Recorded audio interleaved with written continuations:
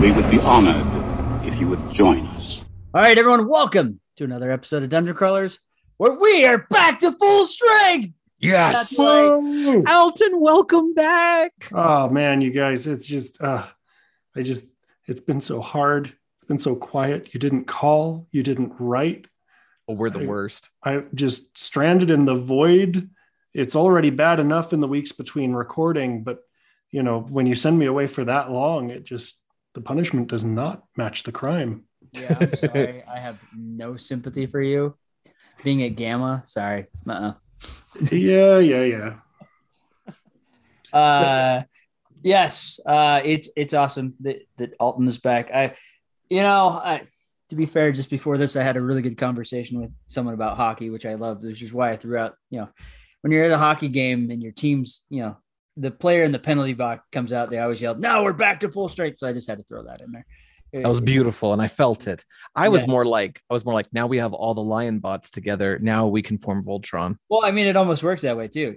It does. We can now, we can pull together our Zords and create or the Lion to create Voltron.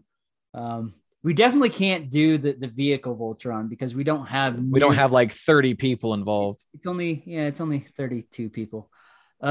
Only 32. But there is have that one. Voltron Mark 1 was 3 robots. Yep. That stacked. Yep. Yeah. However, and you guys are such nerds. I know. Oh, nerd. Got him. Burn. Sick burn, bro. Wow. Well, thanks. But anyways, we've got a great topic. We're going to be talking about some great stuff. We also hinted that we're going to be doing a new format. So we're going to start that tonight. And that format is basically, we're going to talk about some geek news stuff, and then we'll transition to our main topic. And then we're going to wrap it up with some gaming advice, which, in the past we called it Gamer Forge. We'll probably keep that name for now, whether we change it or not, that's up in the air. But yeah, it's something that's always kind of been the bread and butter of this show is, talking about gaming things and the geek news component. So with that, I think it is time to introduce the Dungeon Crawlers Bulletin.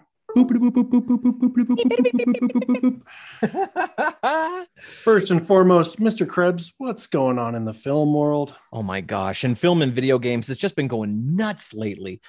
Even with things like the transistor shortage, we're still getting tons of video game news. In fact, it seems like we're finally getting the spring back from the void that the pandemic created. First of all, recently PlayStation held a state of play, and in that state of play, it was entirely gameplay from the hotly anticipated Hogwarts Legacy.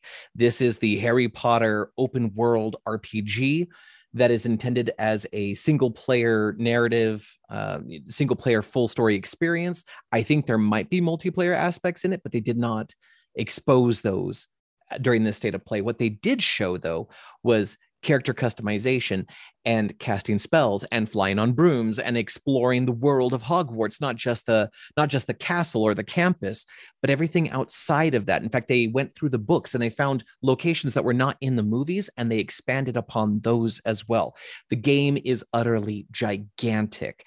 And if you're like me and you love large open world games, but you have zero taste for GTA stuff, this is the game you've been waiting for. Hogwarts Legacy. They promise it'll come out holiday this year, which is a big promise. I'm a little skeptical. I think it's going to get pushed to March or February of next year, but we'll see.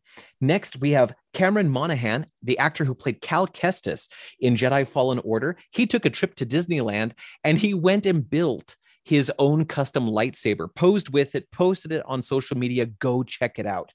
Lots of pictures everywhere of him.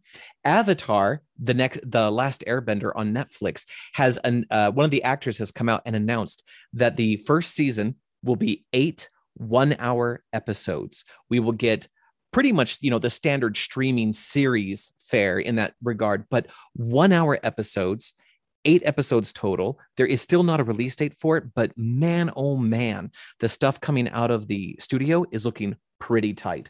And then finally, I found a little article that made me chuckle a bit. Sherlock, starring Benedict Cumberbatch and Martin Freeman.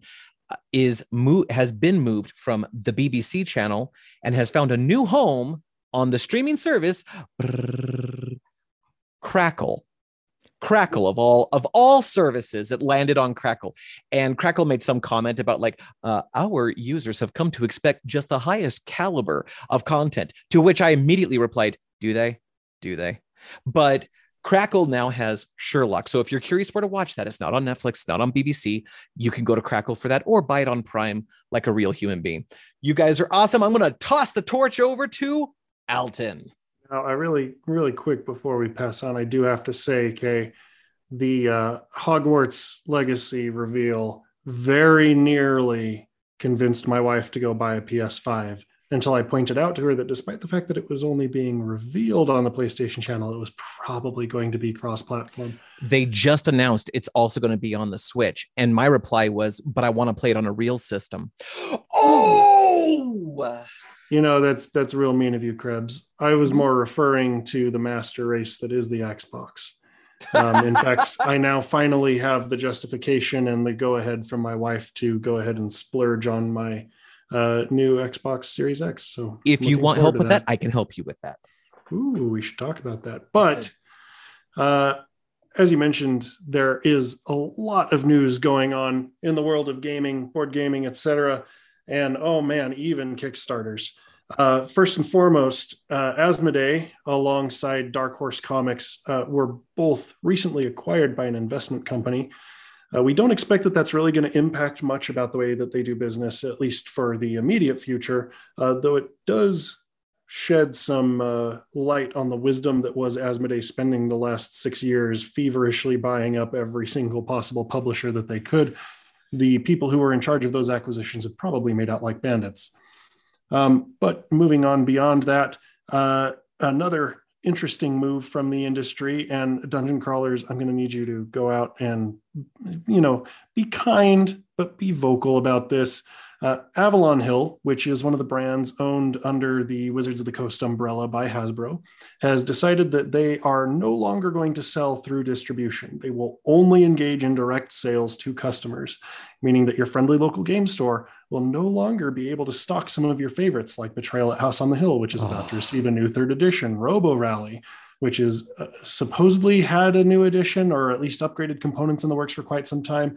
And most notably, they announced this immediately after they announced that they were going to do a general run of Hero Quest, which is something that I have gotten tons of requests for 4 months. And as it turns out, Avalon Hill has just decided that, everybody deserves to pay MSRP.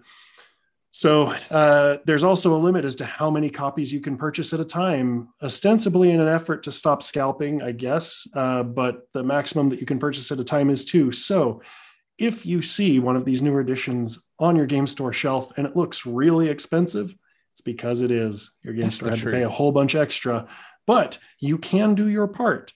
Please, please, please, please, please get in touch with WotC and Avalon Hill. Make it known that this is really not a great move. It's not a great look. Most notably, they were also absent at GAMA this year.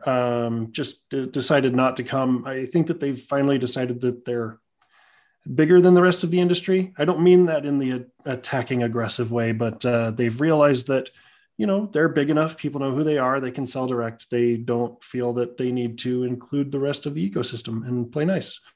It is their prerogative, but it's not the way I would do business. And a lot of these classic games that people have come to know and love because of their local game stores are probably going to be inaccessible to a whole generation of people if they continue down this path.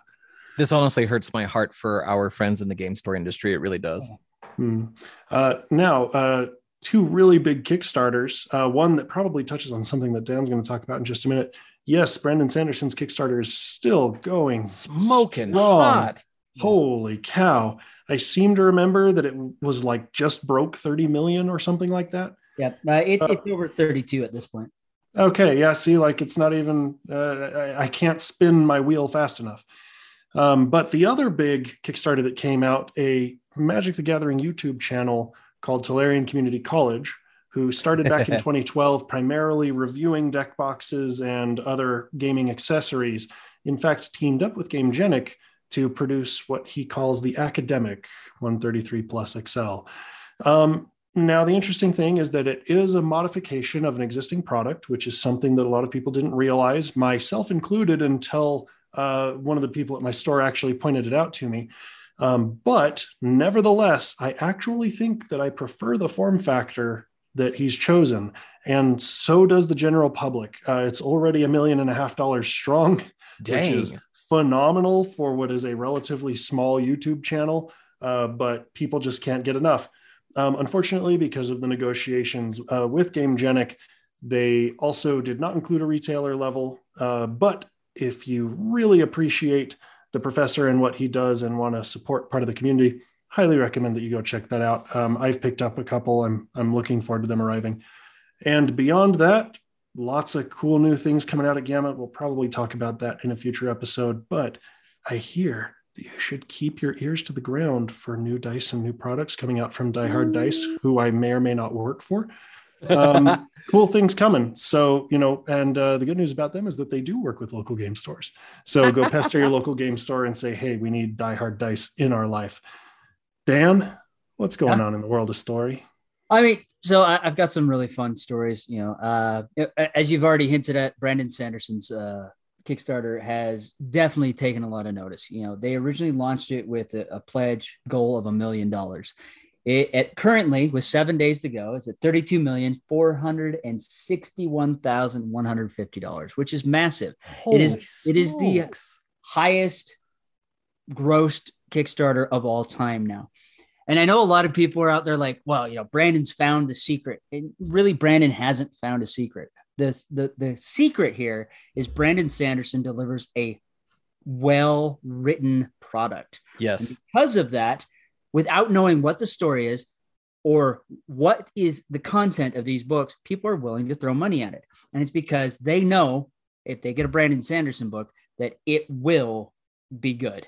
And because I know everyone's talking about this, like, wow, Brandon's found this new secret to indie publishing. No, he hasn't. It's just Brandon delivers a good product. So people are willing to spend the money with only Secret Project as the title. And I know, right? Else. They don't know anything beyond that. And he's got fanatics too. And I mean that in the kindest sense. It really is true fans who are just fanatical about what he does. Yeah. Well, and that's the other thing. He's got all the fans of his series. He's got all the fans of Robert Jordan's Wheel of Time series because he finished that up. And again, he writes a good story. That's what really it is. I mean, any other company out there that has delivered a great product says, hey, we're going to do this product, kickstart us. They're going to get the money. That money's going to come in. And I know Brandon's being extremely humble about this. This is, more than gone beyond his wildest dreams, which, again, shows that humility. But I'm happy for him and his team, and, Dragon still is going to do amazing stuff with this. Jumping to my other stories. This one's kind of a funny one. The assistant principal was fired for reading a children's book. So basically there was a guest that was scheduled to show up to read to second graders over Zoom. They didn't show. And so Toby Price, the assistant principal at a Mississippi elementary school, improvised. He jumped in, read the book. Now the book is titled, I Need a New Butt. Okay. Strong start. Yeah. He picked up one of these children's books. It was written by Don McMillan and illustrated by Ross Kinneard. It's a really funny book, but because of that, people got really upset and he ended up getting fired. Oh my gosh. This is a kid's book, for crying out loud. Why in the heck do we have people, the students thought it was hilarious. This vice principal stepped in, did his job, and yet we have parents screaming at the superintendents over him. And, he was placed on administrative leave at first and then fired. This is ridiculous. This is a children's book. Obviously, it's not something inappropriate. A publisher's gone through it. They put it out. And come on. I need a new butt. That's hilarious. That is hysterical. I'm kind of curious. It is ridiculous that this guy got fired over reading something like this. Now, Dan, I may have to warn the viewers out there. We didn't get to the censor in time. So if you heard Dan say the word "but" repeatedly in the last 2 minutes, I do apologize deeply on behalf of all of our listeners. But I gotta finish my story about a new butt. Please, yeah. So I may have to say "but" a few times. No, just kidding. My final story. And this was announced. So after opening its first bookstore with much fanfare in November 3rd of 2015, this week, Amazon has confirmed, based on a report from Reuters, that it will be closing all of its physical bookstores. Whoa. As well as its 4-star and pop-up stores. So Amazon is closing shop with their physical locations. So, not a big surprise. I mean, Amazon is pretty much a powerhouse online, and I'm pretty sure they found that it's just too costly to have these bookstores open. And it's easier for them to push traffic through their online avenues, and they don't have that overhead. I don't know.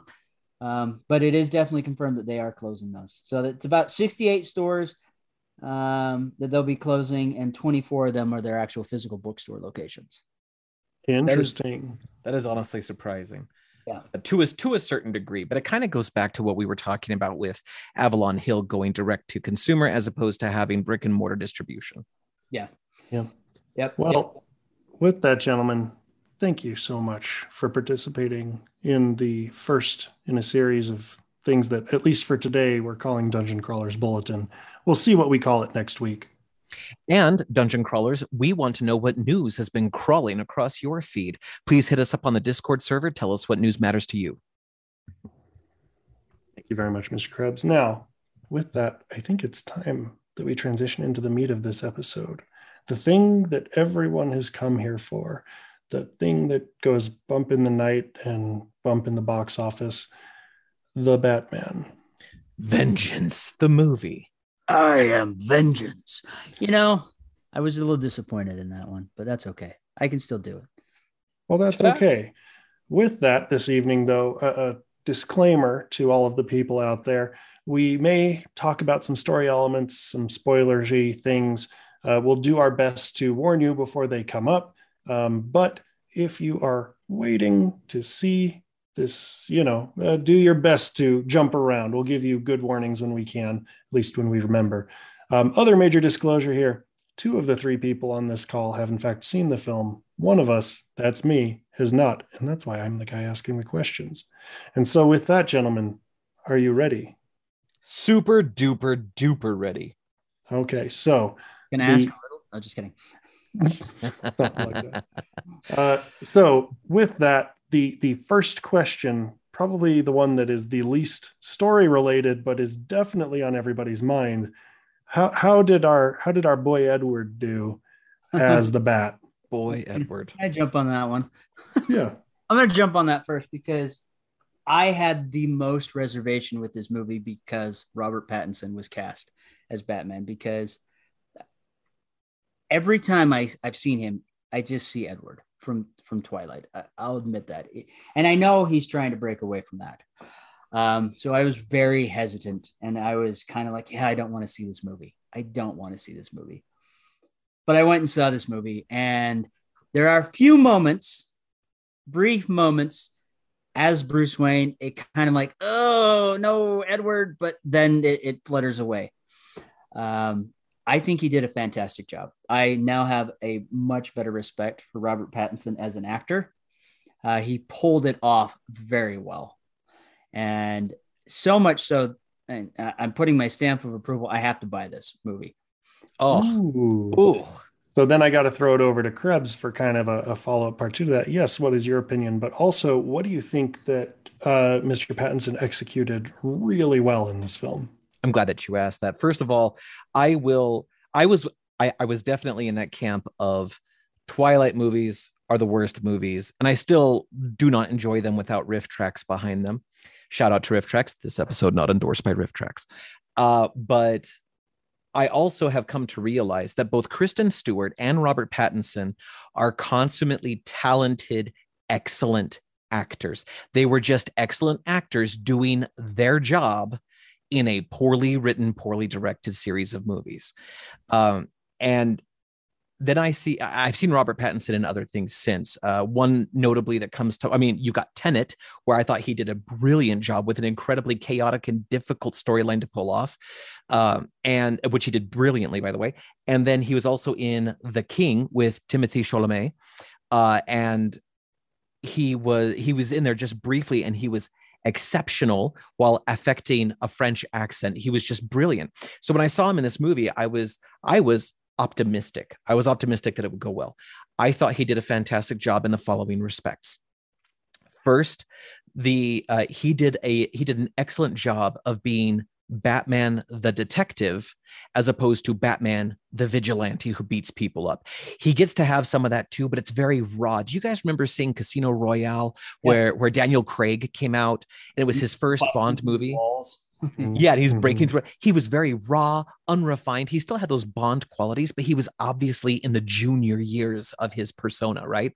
Mm-hmm. That is Robert Pattinson as Batman. Second, to the point that Daniel made, when he was Bruce Wayne, it was uncomfortable, but not just for me, the audience member. The reason it was uncomfortable for me is because it was uncomfortable for him. One of the premises that often goes through pontification on comic book pontiffs commentary is that Batman is the true identity and Bruce Wayne is the disguise. Yeah. And in this movie, that I felt that more in this film than I did in any of the previous 8 Batman movies prior, or 7 prior to this one. And yeah, like when he was Bruce Wayne, he was uncomfortable in his skin, and I loved it when I realized what was going on. Yeah, the really good thing about this film, it's set like his second year. He's still becoming new to the role. And I loved they had so many Easter eggs from Batman Year One, that comic line or trade paperback. It was, I was just watching him like, oh my gosh, that's a reference to Year One. That's a reference. And there's like so many Easter eggs. You can look them up and you can go back and watch it. And it's amazing how Matt Reeves inserted that in. But the best thing that I really like is that he wanted an imperfect Batman. And that's what we got. He still made mistakes. He wasn't the Batman we know. He's still learning. And you're right. He was very uncomfortable as Bruce Wayne. In the Christopher Nolan ones, there's a comment where she's like, no, Bruce Wayne is your mask. This is your real self. They didn't put that in this one, but that's what they showed. Well, yeah, they showed. They didn't tell. Yeah. Not only that, the final speech that he gives at the very end, oh my gosh,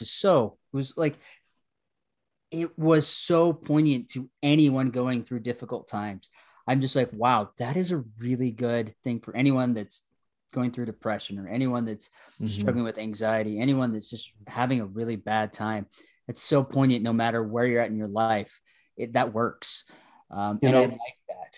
Even before you mention that, which now I have to go watch it because I have an extreme interest in mental health and helping people who are in those kinds of situations, often finding myself in them.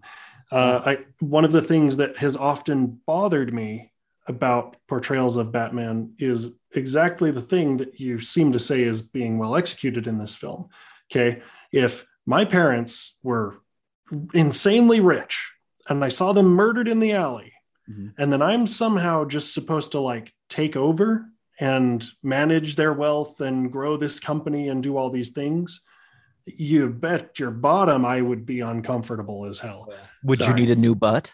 Yeah, very likely I would need a new butt. But it definitely, how uncomfortable would that be to finally come of age, right? And everybody is just looking at you to just take up the mantle.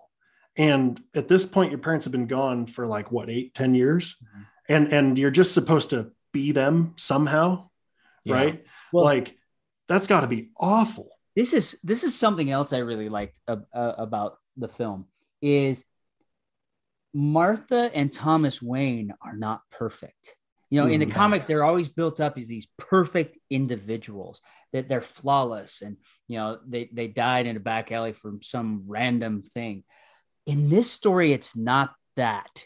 You know, Martha has a past, and Thomas tries to do something to solve that, and confides in someone that he probably shouldn't have, and that person takes things a little too far, and then because Thomas is like, "Whoa, no." You know, other things happen to cause that death. And Bruce finds this out, and you see this unwinding of his character. You know, I didn't think I was going to like Andy Serkis as Alfred. Dang it, you're jumping ahead. Oh, sorry. Okay.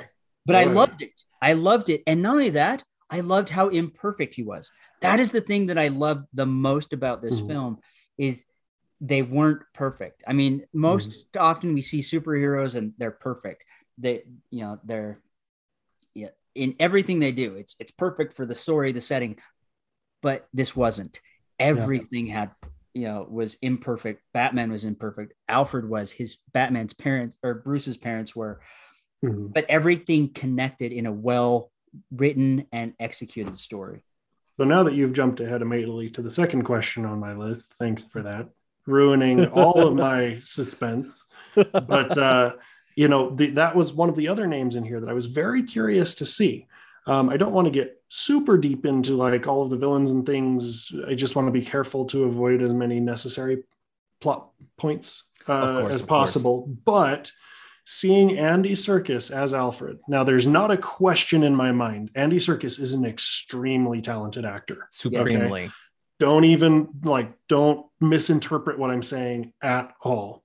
However, as somebody who is not super deep into film, okay, I can't recall seeing Andy Serkis in like a Guardian role per se. He's definitely been on the side of good a lot of times, and he definitely has played like supportive, sidekicky characters, but I've never seen him in an actual like guardianship role. Right.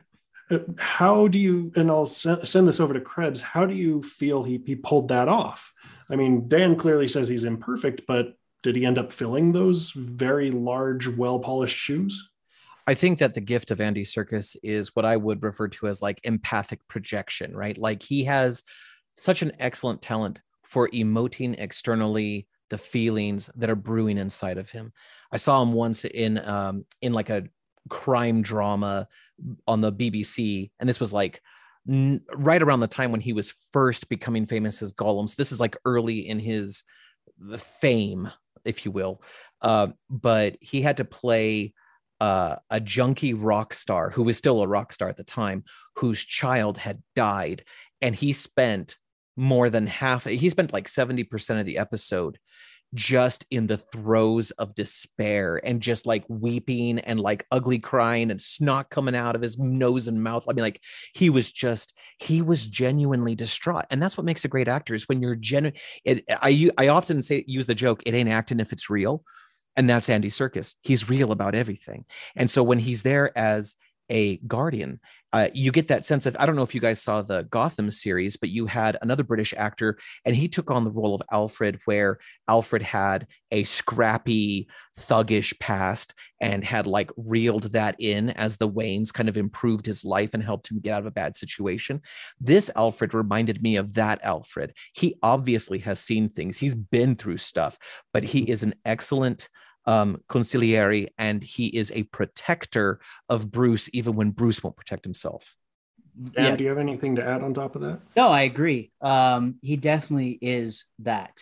You know, he's not the kind of formal butler that we've seen in some of the comics. I do like where he's more of the gruff protector. You know, he's been in the military. He's doing his best. I mean, there is a wonderful line in the film where he's like, he's never had children, and this was thrust upon him, and he did the best he could to protect Bruce. And you know, I love that raw moment because, you know, it's true. You know, he's never had children of his own, and he loved Martha and Thomas, and he was put in this role that he never believed he would ever have to be in, but he still took it on knowing that he did not have the tools to do it. This is the most foster father I've ever seen Alfred. Oh yeah. And I loved it. He really was Bruce's father in this one, and not just like a facsimile or a placeholder. He was the real deal. Yeah. And the other component to this story that I like is, you have Bruce. There's an event that happens, and you have Bruce there, and he's looking at Alfred, and he's like, I have no fear when I'm out on the streets. He's like, but I don't want to ever feel that fear again, like I did with my parents, and I just felt with you. Like, you really feel that Bruce loves and cares for Alfred. Absolutely. So he is afraid to lose him as bad, just as much as his parents, which I felt was really powerful, because it's always been this weird, like, it's Bruce and Alfred doing this thing together. This really made it show like they are a team. With Batman wouldn't be anything without Alfred. Neither would Bruce. And Bruce needs that backup. And that's kind of what Alfred is. He's kind of that counterpoint to Bruce's darkness and inner demons. He's trying to pull him back into light. And we kind of saw that with Jeremy Irons a little bit in the Justice League movies, but I think we see it more clearer here. Yeah. Very cool. Now, one of the other characters that often goes a little bit unappreciated, but actually plays in many situations a very important narrative role, especially in these bigger films where sometimes we need a B plot or we need a side view or things like that, is Commissioner Gordon, who in this one is Jeffrey Wright. Is that correct? Yes. Yep. Yeah. So, and maybe he may or may not play a really particularly large role in this film. I don't know. I haven't seen it yet. But what did you feel of his particular take on Commissioner Gordon? He plays a very large role in the film. I really enjoyed his version of Commissioner Gordon. To be clear, I think he's primarily Lieutenant Gordon during the film. Oh, excuse me. Yet. He isn't commissioner yet. But you can see, I think he is by the end. But you can see that spirit, that quality in him, which is the reason he's Commissioner Gordon and later. The film opens up with him walking in with the Batman on a crime scene. And everyone's like, why are you letting this guy in here? He's like, whoa, no, he's with me. I mean, like, he's already defending, the Batman. And I really liked how they opened that up, because it's really showing, okay, there's something here. And he knows that he needs his help. He's working outside the lines because of how corrupt Gotham is. And you really get to feel that in the beginning. There's multiple parts where it's like, they have this conversation of, we're working together. We have this goal. And there's even a point where he calls, Batman out, like, no, this isn't the way. This isn't the way to do it. Because he's, Batman wakes up and he's surrounded by a bunch of cops that just want to beat the crap out of him and take his mask off. And he's ready to throw down. But Gordon's there and like, no, this isn't the way. So I think he did a fantastic job. The voice was there. He had the mustache. He had kind of the persona just radiated from him in my mind. Yeah. And for me, like, I'm sitting here thinking about what's the deeper meaning or like the deeper value of each of these characters, right? And for me, Commissioner Gordon, while he's a man who takes risks, he is first and foremost a man of faith. And what I mean by that is not necessarily religious, but he has such an excellent barometer for what is good and what is evil. Yeah. And he knows if he just puts enough faith in the Batman will do the things that the police can't or won't. Somewhere between law and corruption, they're hamstrung. But Commissioner Gordon, or Lieutenant Gordon, maintains the faith. And it's often faith the Batman needs to fuel him on his way. Without Gordon, I don't know that Batman would be able to do all that he's able to do, right? I think there would be a deficit. And so for me, Gordon is a man of faith. He represents faith.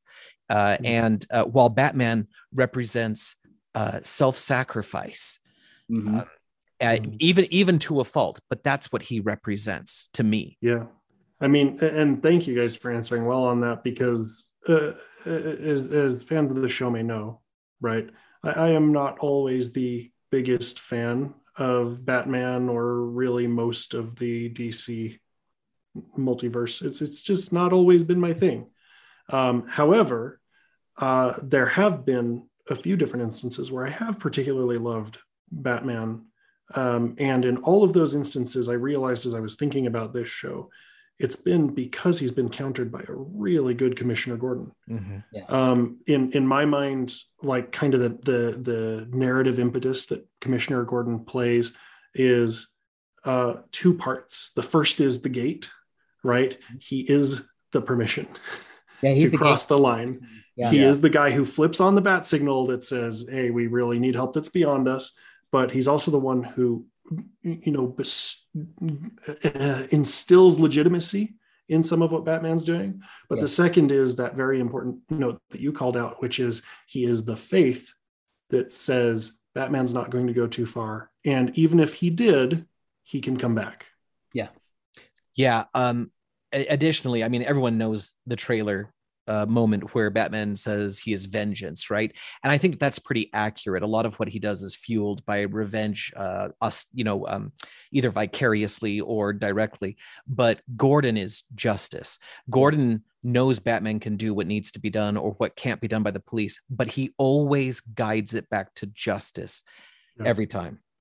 Yeah, I mean, there's one really poignant scene of that, towards the end of the movie when Batman, he's angry, he's just pummeling this bad guy, and Gordon walks in and yells at him, and it stops him in his tracks. So I really like the counterbalance. It's definitely not all Batman. There are definitely, Gordon is there. We got Alfred there. There are multiple facets that are pulling Bruce in different ways to help keep him balanced so that he doesn't fall to the dark side and become the very thing that he's fighting against. You got Alfred with love, you've got faith with Gordon, and Gordon being the gatekeeper that allows him to be able to do the things he does. Because if it wasn't for Gordon, all the police would be after him. I mean, you clearly see that. And it's Gordon that's holding the police at bay, saying, we need him. We need someone, because Gotham is so corrupt. We need someone to step outside the lines. He's not going to cross this line of killing anyone, but we need someone to go a little bit further than we can go, to give us the leverage we need to do our jobs. And he executes it well. Yeah, interesting. Now, this next one, I want to be very, very careful about, because I don't want to give away too much. But there are a number of classic Batman antitheticals, villains and otherwise, right? That exist in this film. And again, because there's probably some accidental plot points that might be revealed, we're just going to go really simple. Yes. Okay. Overall, did they deliver on the uniqueness and the promise of their characters? I'll let Krebs go, but I definitely want to jump on this. Okay. Go ahead, Daniel. Okay. Well, okay, I'll go. I think they did an excellent job with the villains. My favorite villain in this is actually Colin Farrell doing the Penguin. It is such a different version of the Penguin, but it's more realistic than anything I've ever seen. He's not campy like we saw in the old Adam West Batman, or even Tim Burton. I mean, I thought the Tim Burton version was good, but this was better. Tim Burton's version with Danny DeVito being really creepy and weird. He was a gangster that had a gimp. He was a little rotund, and he had a scar and a pointed nose. Beautifully executed so well. This character was so well taken that it sounds like HBO Max is actually doing a TV series. Yes, they are. On this character. The Riddler was a different take, but I enjoyed it. And then Carmine Falcone. Man, I didn't think I'd really like the character, because I mean, it's I can't remember the actor's name. Jonathan Turturro. Yeah, we saw him in Transformers. He's the fast talking Simmons from Sector 7. But man, he pulled off Falcone in a way, because I mean, traditionally Falcone is this giant Italian beast of a man, and he wasn't that, but he was still a monster. Yeah, he didn't need that. Pulled it off well. And then Catwoman, I actually enjoyed. I really enjoyed the portrayal of the Catwoman in this one. Definitely different than what we've seen in the past, but I think a much better and more fleshed out. And I know because we're running out of time, I'm going to say this, and it's probably going to be weird, but I actually think this is probably my all-time favorite Batman film. Ooh, that's big. I know, because I've always, Michael Keaton's original one's always been my big one, but I think this one's in my top 3. Yeah. I don't know where it is. I think it's probably spot 2, but absolutely in my top 3. Yeah. I think they did that well of a job. They did. So the final question here before we leave, because we are very, very short on time. Well, we are, but I still want to hit villains. Okay, excuse me. Krebs, please go ahead. Finish your thought, and then I will take my final question. I absolutely agree about Falcone. I think he breathed new life into that role, into that character, and he made the character something that was less disposable for me. And I think in the past, I only cared about Falcone as it brought us to other characters. Yeah. And then we threw Falcone away. The Penguin, yes, I also agree with that. You don't even recognize Colin Farrell in this role. Oh, no. And they found a most clever, subtle way to get him to do the penguin walk for just a short moment in one scene. Yeah. I laughed out loud in the theater when I saw it because it was such a slip it in to see if you notice. Yeah. Catwoman, Zoe Kravitz surprises me. She's got chops. She's got chops as an actress. I really appreciate it. And they did things with her where they would whenever she was doing her job as Catwoman, not as Selena Kyle, she moved with a preciseness and a finesse. They sped her motion up slightly, but not so much as to be comical. It gives her that feline grace and that precision. And that was excellent. And then finally, and I'm saving this one for last on purpose, Paul Dano's Riddler is the best Riddler, hands down, of any Riddler I've ever seen. If Jim Carrey is to the Riddler what Jack Nicholson was to the Joker, Paul Dano is to the Riddler what Heath Ledger was to the Joker. Yeah. And I unabashedly say that. No, I agree. I think Heath Ledger and Paul Dano's villains deserve to be in the same universe together because they are both so human and both so believably, terrifyingly believable. Wonderful. Well, and that's the nice thing about the Riddler, because he's when we saw Jim Carrey, it was like this joke. This was a villain that I could get behind, and that's what we've seen in the video games and sometimes in the comics, where the Riddler is more dark. And he plays these games, but he sets up these traps and these things that actually kill people and cause harm. And that's what we saw. It was beautiful. Cool. So, knowing that we are out of time for our main topic today, I have one more question. Okay. Rapid fire. Here we go. I need you guys to tell me how urgently I need to see this film, from book the tickets the moment that we're done recording, or in the case of our friends out there, the moment you're done listening, go online and book your tickets, all the way down to wait until you see it in the bargain bin or can bum off somebody else's account. Great range. So where are we at on this scale? I mean, I've already thrown mine out. Book it. Go see it now. Immediately. It needs to be the next movie that you see in theaters. And it needs to be, it deserves to be seen on the big screen. Yeah. Okay. Well, Dungeon Crawlers, I think that is a pretty definitive review from the DCR team. At some point, I'll slip in my little 30 seconds of here's what I thought after I go and see it myself. But hopefully you'll join me too. Go out and, support your local businesses when and where you can. Go and enjoy the theater, have some good popcorn and some good times with friends. Stay safe wherever you are. And hopefully you and I will get to talk more about your opinions in a future episode. Submit them on the Discord or to our email address. You can also go to dungeoncrawlersradio.com. Thank you very much. Dan, I think it's time for you to sum up and take us out. All right. Are we doing any questions? Oh, we should do Gamerforge. We should do Gamerforge. Well, we'll keep it short, but we should do Gamerforge. Do you have any questions, or I have a couple that I can throw out? But please go ahead, Dan. Throw one up for me. All right. So we're gonna throw some questions out. Bring the Gamerforge back out. So this question I found: is it important to keep your players together in a single party, or is it okay to split them up? And if so, why for either argument. I would like to keep these to 2-minute answers. Can we do that? Yeah, I will do my absolute darndest. You ready? Ready, steady, go. So, dungeon crawlers out there, here's the thing that you need to know about splitting the party. Okay, it's very much going to depend upon the group dynamic that you have, as well as your ability as a DM or a GM. Keep in mind that a party once split often tries to remain split for multiple sessions. Okay, if you can contrive a scenario in which in a given session you can get everybody back together, usually doesn't have to be too harmful. But one of the biggest tricks to splitting a group is that it's hard to give equal attention and weight to the two stories that are trying to go on simultaneously. Now, I have done it. It is hard.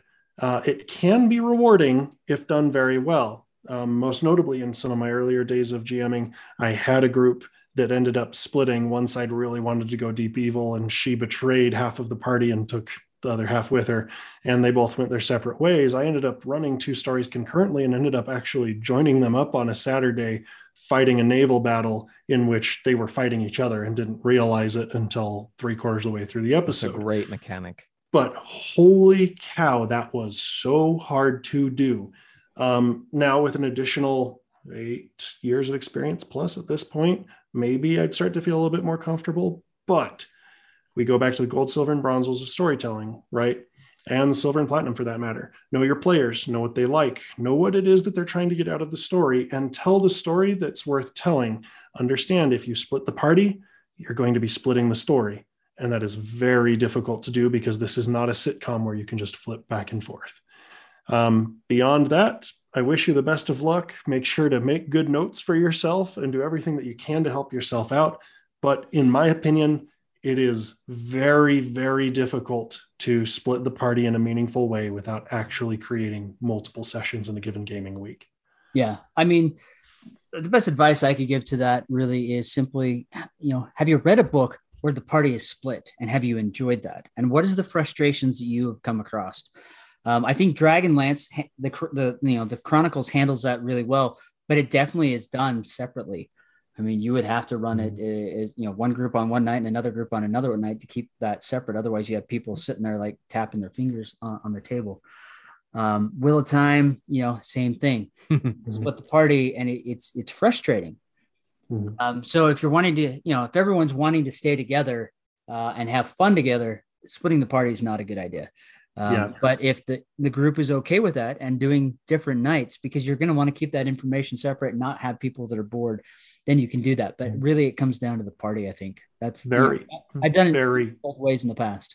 Very good example to reference there, The Lord of the Rings. Okay. The reason that it works to split that story up, not 2, but 3 different ways, is because each of those groups is taking on a very distinct problem in a very distinct way that fits their character and in essence, their play style. If you tried to force them together to do the same thing, it wouldn't work.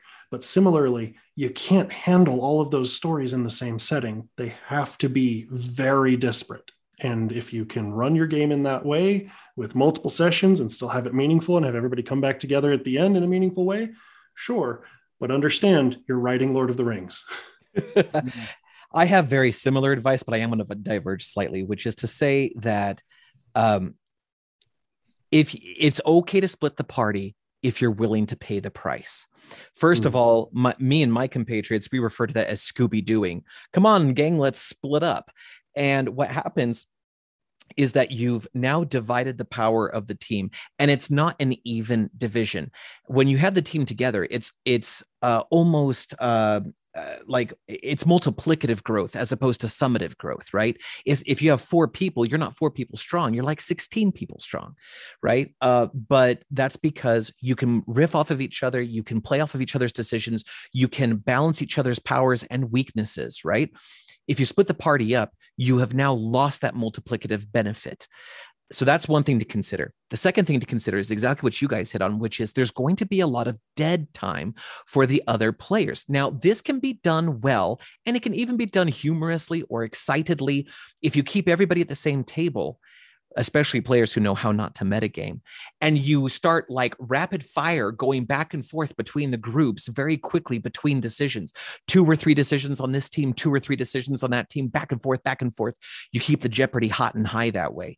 But if they are so disparate that they can't know what's going on or they shouldn't know what's going on, then I would recommend 2 things, one of 2 things. Either agree to split the team up and hold 2 different game nights, one for each group, or even better, if you can afford to do this, you can have a co-GM that will take the second group off, who understands the story beats, who understands what's going on, and it isn't spoiled for them.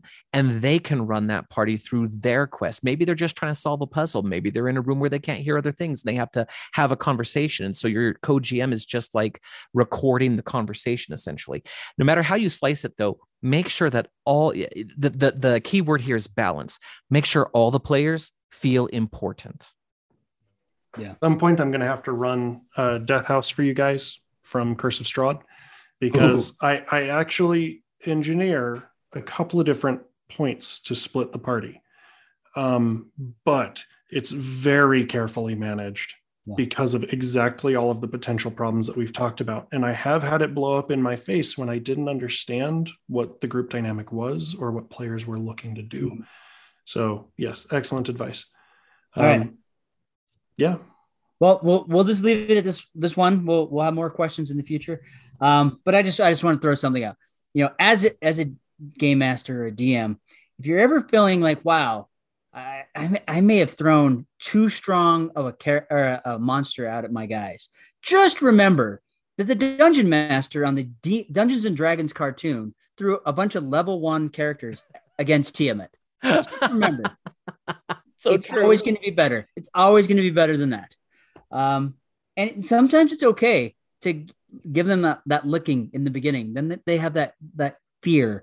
So they're not going to kind of do some random things. But again, it's up to it all depends on the group you're playing with. You know, kind of talk to them, see how they're feeling, what they're trying to get out of it, and then move forward. I think we mentioned that, all 3 of us, throughout what we were saying. So with that said, folks, go see The Batman. It is worth your time. I'm excited for the next DC film, which is the Flash film that's going to be coming out. And amazingly enough, I was surprised that there's another Aquaman movie that'll be out later this year. Both of those films are coming out this year, so that's going to be exciting to see. If DC can keep this caliber of film in all their films, I think they can contend with Marvel. This is the turning point, if it's going to be. I mean, I think they did really good with Wonder Woman. Aquaman was okay. It wasn't amazing, but this Batman was on par with the Wonder Woman. So I'm hopeful. I really am, but I know Warner Brothers can screw it up. They've done it before. So I'm hopeful to see what happens. Let us know if you have any questions. If you guys have your own gaming questions, whether it's a board game, a card game, mechanics, questions about D&D or Pathfinder or even Palladium, I'll throw that out there because we'll get all excited. Yes, please. Or any other type of game question you have, send it our way. Email us at info@dungeoncrawlersradio.com or jump on our social media pages or our website. Send those questions to us because we want to answer your questions instead of random questions that we're finding out on the web. And throw down your challenges to us too. You need us to spice up Candyland for you and your 6-year-old. You know, maybe we're not your guys, but we'll do our best. Hey, you can spice up Candyland. I've got stories about that. I know, but I'm trying to leave that out there as a tantalizing tidbit, Dan. Come on. You know, you can play it with brownies. Just saying. Brownies and Starburst. So anyway, adding fairies to things. Yeah. Even evil gummy bears. Ooh, yeah. No, we got ways. Anyways, so with that said, folks, we want to hear from you. We'll have more news. Hope you like the new format. Let us know what your thoughts are. And with that said, we'll catch you next time. Dungeon Crawlers, thank you for being here this evening, and go tell your story, whatever may come. And whether you decide to stick together or Scooby-Doo your party apart, always remember to be epic and don't suck. Remember, the Force will be with you, always.